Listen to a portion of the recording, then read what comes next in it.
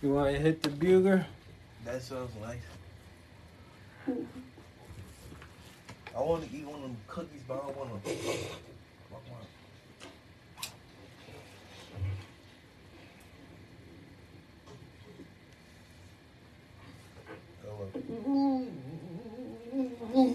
Oh, he's done.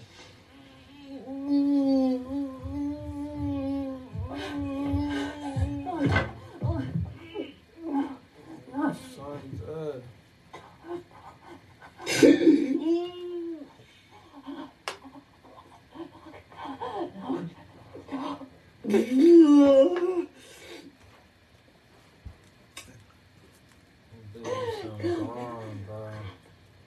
Just breathe. Please, just breathe.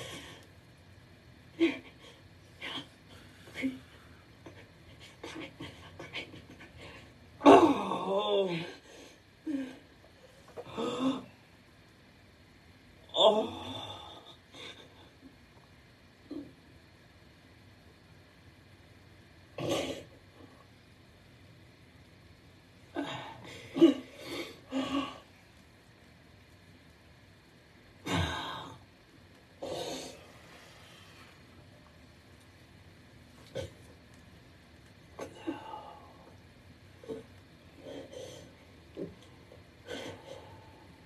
It started with a carton of eggs. He dropped it at the doorway. He asked for another one. He drops the cell phone into the water. She gives another carton of eggs. He walks out the door. The dog bumps into him. He drops some carton of eggs. They both want the carton of eggs. The father shows up. And the son shows up. What's the problem? What's going on? We just want the carton of eggs. The father ends up slapping that young man. And that young man shattered his kneecap. With a golf club. Then they gonna start the game. They set the bet saying that by 9 a.m. all three of them would be dead. Well, 1 down, 2 to go, according to their bet.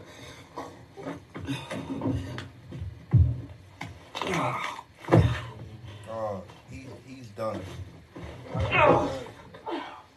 man can't move. What he doing? He's just gonna have to sit on that couch.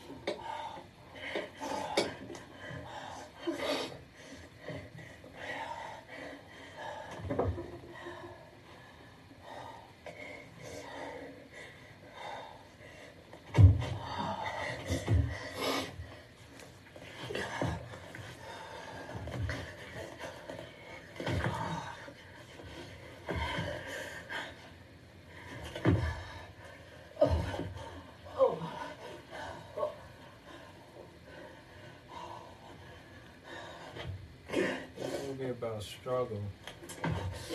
You gotta give it to the actors. They really acting. Let me show you how it really looks like when a man's getting busted. He dead. Like he ain't moved nowhere, right? Nowhere.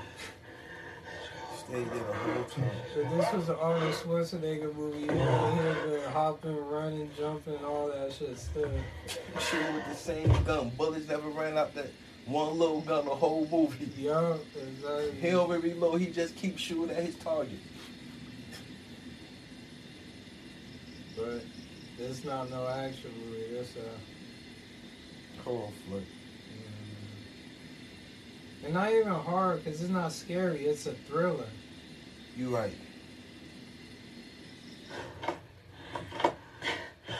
Fuck. Oh, they got an old school door where you could use the key. Just like at my grandparents' house, you need a key inside and outside. Okay. Yep, it's an old school door. Please. Can't, man. Without that I key, can't. you're not even coming out. You go. Yeah. You go. Okay. If they locked the door, they probably locked the gate too. You're realizing. Take the pliers, okay? Cut through the fence.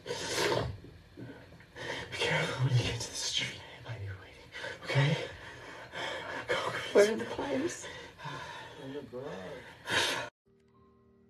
Hey, good morning, good afternoon, good evening, folks. It's NMMradio.com. I'm your host.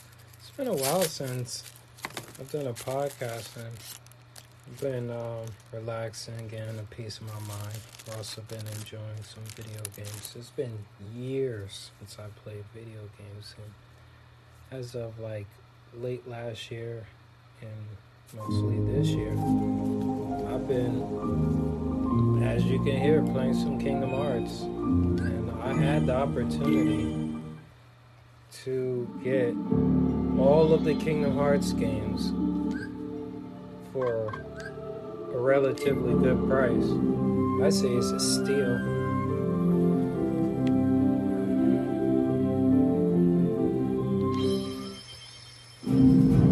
Under $30. They're gonna turn down this music. I bet you it's too loud for you.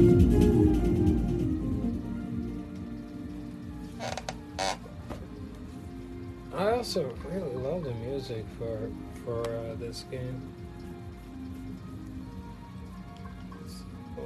Yeah. So what I do notice is they always update it, and I'm enjoying Kingdom Hearts update. What's new about it is I noticed that there's I think like just one or two extra scenes. Maybe I just don't remember it. And they changed some of the Heartless color schemes, I noticed, which I have mixed feelings about, because I have just overall nostalgia with this game. Like when this game first came out, I don't even think I was even a teenager. You know, when this came out, I think PlayStation 2 was relatively new, and I was still playing on PlayStation. And I remember asking my neighbor next door, like he had he was going to get the game. And I'm like, oh yeah, seeing the commercial with him, like, yo, that game looks so cool, like Disney characters. And he told me, it's like, yo, it's also like Final Fantasy. And like watching him play for like Final Fantasy for me back then was like a grown-ups game, like a big kids game, like a teenager game. You know what I mean? It was rated for teens, but like I told you, this was way back in the day before I must have been like off some 10, 11 years old type thing when the game all came out. So I didn't even get the game when it first came out. So I'm over here like watching my friends play. All the cool kids had Kingdom Hearts. I really wanted it until I finally got it. And me, my sister, my god siblings, we played the heck out of this game. And mostly they played the heck out of this game because they'd be staying up all night long, like beating the levels. And by the time I wake up, I done missed out on whole worlds and whole like plot twists and plot points. And they were like so glued and like the excerpts in it, and just like watching them play, it was just like it was a enjoyment for all of us, because we were like this game was like something you only imagined. Like nobody anticipated this type of Disney game. PlayStation 2 on top of that, just the world and the context and what you're doing is just so forward thinking. And like truly thankful that a game like this exists. Like, you know, the concept also that Final Fantasy took had a part in this, and they took like their classic turn-based gaming, and like all right, you could like run around and attack. Like that was just like, oh my goodness, because I remember even like going to those rental game places, you know, buying a Final Fantasy game for like, I mean, renting it for like 2 days or like a weekend. Like you're not gonna beat that game, and plus, y'all remember when the game came in multiple discs? So I'm over here trying to put in disc 2. I even beat this one. Like the game was just all hard. I mean, because the concepts was just way over my head. But seeing all the cool kids and all the older kids play this game, like really like intrigued my interest. And plus, the designs they look so cool in Final Fantasy. So just in case if you have been living underneath a rock, as far as gaming, or if you're not a gamer, I could totally understand you don't know what the heck is Kingdom Hearts. Maybe you just heard of it. So the whole premise, I'm just telling the first game, and also, you know, I had to tell y'all just some of my nostalgia off of this game. So you got this. All right, because you know it even took me a while to even figure out what are like the subtle themes of this game. So that's what I'm gonna tell you. So in a lot of animes and video games that I noticed, as far as Asian culture, their like version of the apocalypse is Tsukunomi. Like ours in the Western world, our apocalypse is like, if it isn't like some disaster movie type thing, it's sort of like biblical, you know, like a second coming and all that. So, loosely speaking, as far as Asian culture, Tsukunomi is when the moon goes through a transformation and it welcomes in a dark entity that is supposed to bring the apocalypse. And, you know, somebody will want to initiate it, something like that. So, you know, you always want to stop that. So, in Kingdom Hearts translation, that's what Kingdom Hearts means. It means like a Tsukunomi. It has something to do with the moon and like welcoming darkness and, you know, these like heartless creatures, they call them. So, these heartless creatures, they come from people who have given up or was forced. Because, like, in this game, especially early in the story, you see examples of people turning into heartless. Like, in this town that I'm in, Traveler's Town, one of the first people or instances of you seeing them turn into a heartless is like this random guy.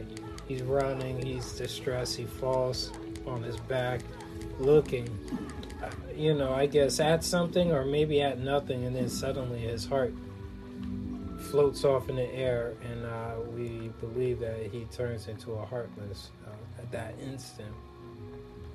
So, I guess, you know, my interpretation with what happened with that guy is like forcefully, upon, I guess, in a cartoonish way, death, he turned into a heartless. Now, also, I may be wrong. Not everybody becomes a heartless upon, I guess, a particular death or any death.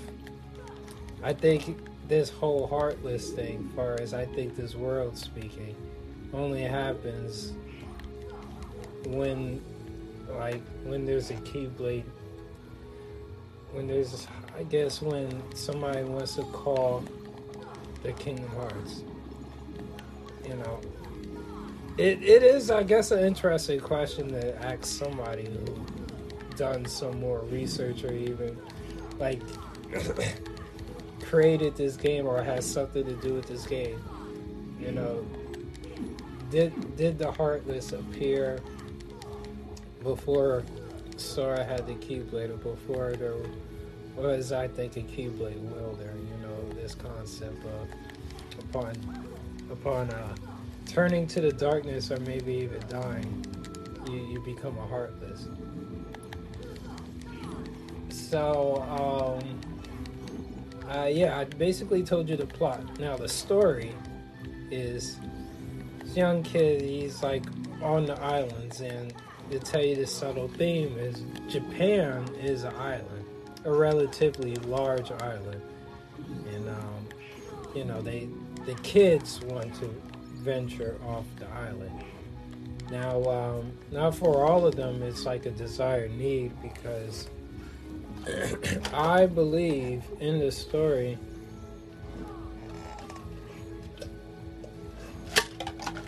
somebody persuaded Riku, as one of the kids, one of the main characters, to develop the idea of leaving their island. And their island is their world and everything they know.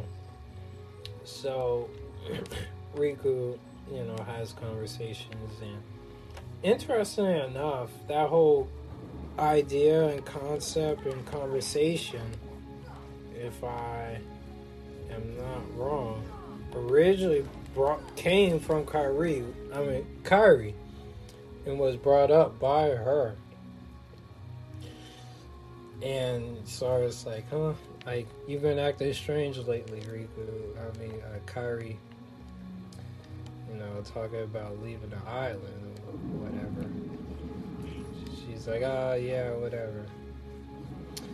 And, you know, it's just a very subtle story from that point. They want to leave the island. So, you know, you're like, why not? So, they do a lot of little arbitrary tasks, like to build a raft and they get supplies for the raft.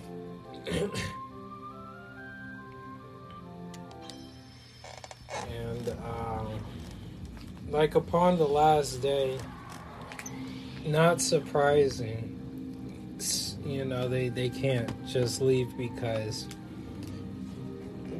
like another character is introduced as mysterious that talks in like riddles, and obviously you gotta get through the game and the overall story for you to get what this mysterious character is saying, which, spoilers, he's the bad guy. You know, obviously not surprising when you have a hooded character cast in darkness speaking strangely in like riddles and like hinting at other things that isn't relevant to what you, the character, is going through. Alright, we're going to take a little break for bathroom, and I'm going to get some more juice.